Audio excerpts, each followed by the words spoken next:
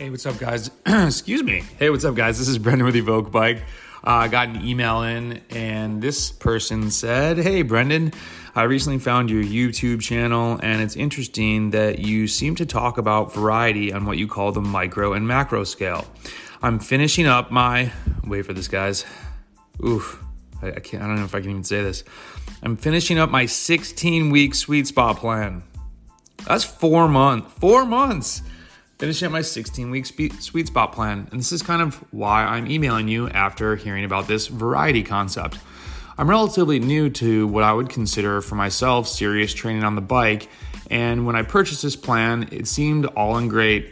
Now that I got to 10 weeks in, I'm feeling sort of, I guess, what I read about being called burnt out. I'm not loving the workouts, but at the end of the day, I did purchase a quote-unquote professional plan, so I feel like I should follow through with it.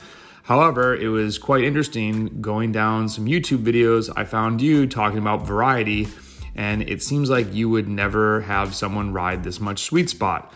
I'm curious, can you explain or provide some suggestions for me as to how I could pivot away from this? Now I'm sort of wondering where to go, and there seem to be a lot of resources with varying opinions. Not really looking for free coaching. Well, maybe I am. Sorry if this comes across as too much of a question. Thanks for your help. So no, this is a great question. We're happy to help people out. Don't be shy with questions. Email me, brendan@evoke.bike. Sometimes if there's a coach that is keyed in to a topic, I forward you on to Alex or Patrick or Josh or Craig. One of us is happy to help people out as much as we can. So, man, 16 weeks. I struggle with this. I am not here to criticize any other coaching platform. And I really cannot stress that enough. Everyone has their own method. There's a ton of ways to get to the finish line, pun intended. But man, honestly, even if this was the best way to do it, how boring and horrible does this sound to get on the bike and do sweet spot over and over and over again? So I asked this person, "Hey, can we connect on Training Peaks real quick?" And I looked through, and it was 2 to 4 sweet spot workouts a week, and they were like 4x10, 3x15, 4x8. It was very, I don't want to say random, but I mean, I'm looking through this. I'm like, this poor person that somebody sent them through this. This will, yeah. You know what? We need to be honest about this. If you are brand new to cycling and you start riding a ton of sweet spot, will you get faster? Yes, because you're doing something consistently. You're training. You have no miles in the legs. Riding at whether it's 88 to 95% FTP is going to help you get a little bit faster. But just like this person said, 10 weeks in, he's roasted. It doesn't sound like he's enjoying riding at all, which is horrible. It also just sounds, where is he going to go from here? Some of these plans, they're set up to tell people like, hey, we're helping you prepare for a race. And those are the emails that crush me when someone's like, hey, I trained for 6 months. I went to this event and got blown out the back. Well, because you've never gone hard. I had another person that I'd asked them, hey, would you ever be open to doing maybe 1 to 2 times a month, a 3-hour ride on the weekend? Here are the huge benefits from longer endurance rides. And they're like, oh, I would totally be down for that. I just didn't put that in my overview because my online program would never schedule anything more than 90 minutes. And I said, well, have you had more than 90 minutes before? And they're like, oh yeah, for sure. Like, would it make me faster?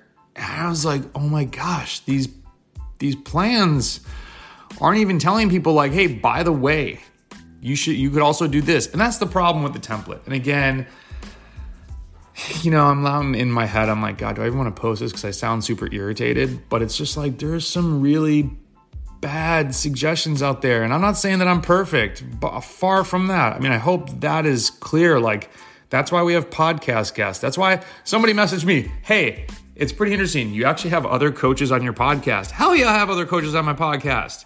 Like, we are not the Bible. I cannot stress that enough. There are other coaches that are going to look at an athlete and do things differently. That's why there's 5 of us right now. We have an issue with an athlete and we're like, hey, do you have an hour? Can you look through this stuff? What am I missing? Every athlete is different. Everyone needs a fresh perspective of eyes, and a template's not giving you that. And I understand everybody can't afford or doesn't want a coach, but if you don't have that, you need to have some tools to help arm you against the nonsense. And I hope that is what this podcast and other podcasts out there can help you do. I'll even like Frank Overton, he's got a podcast.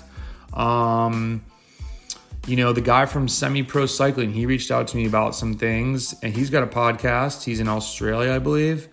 I don't know. Just because you quote unquote bought a plan, if it seems like something's off, something might be off. Don't look at Training Peaks as the Bible. So, okay, what are my suggestions for this person? I would say, hey man, let's do a power file analysis. Let me understand you as an athlete. What are your goals? What are you training towards? Do you have any races? Do you have group rides? Let's understand you more as an athlete too. Like, where do you lie on the power curve in terms of your peers? And then, we know what you've been doing for training. So the next week will not be that. And as I've mentioned before, the first week, I'd probably want to run you through some pretty basic intervals, or I could go back and look at some sweet spot ones. Just make sure you can execute intervals. And then depending on how he feels, I might say, hey, let's do a week of workouts. I'm almost, when someone's burnt out like that, I'm almost like, yo, dude, let's shelve the bike for a week or 4 or 5 days. Go get hungry again. Go be like, I miss riding. Because if you don't want to ride, I put this in another podcast. Remember like 3 weeks ago, I got on my bike and I was like, I'm not super excited about this. Now, you're not always excited to go like do VO2 max workouts.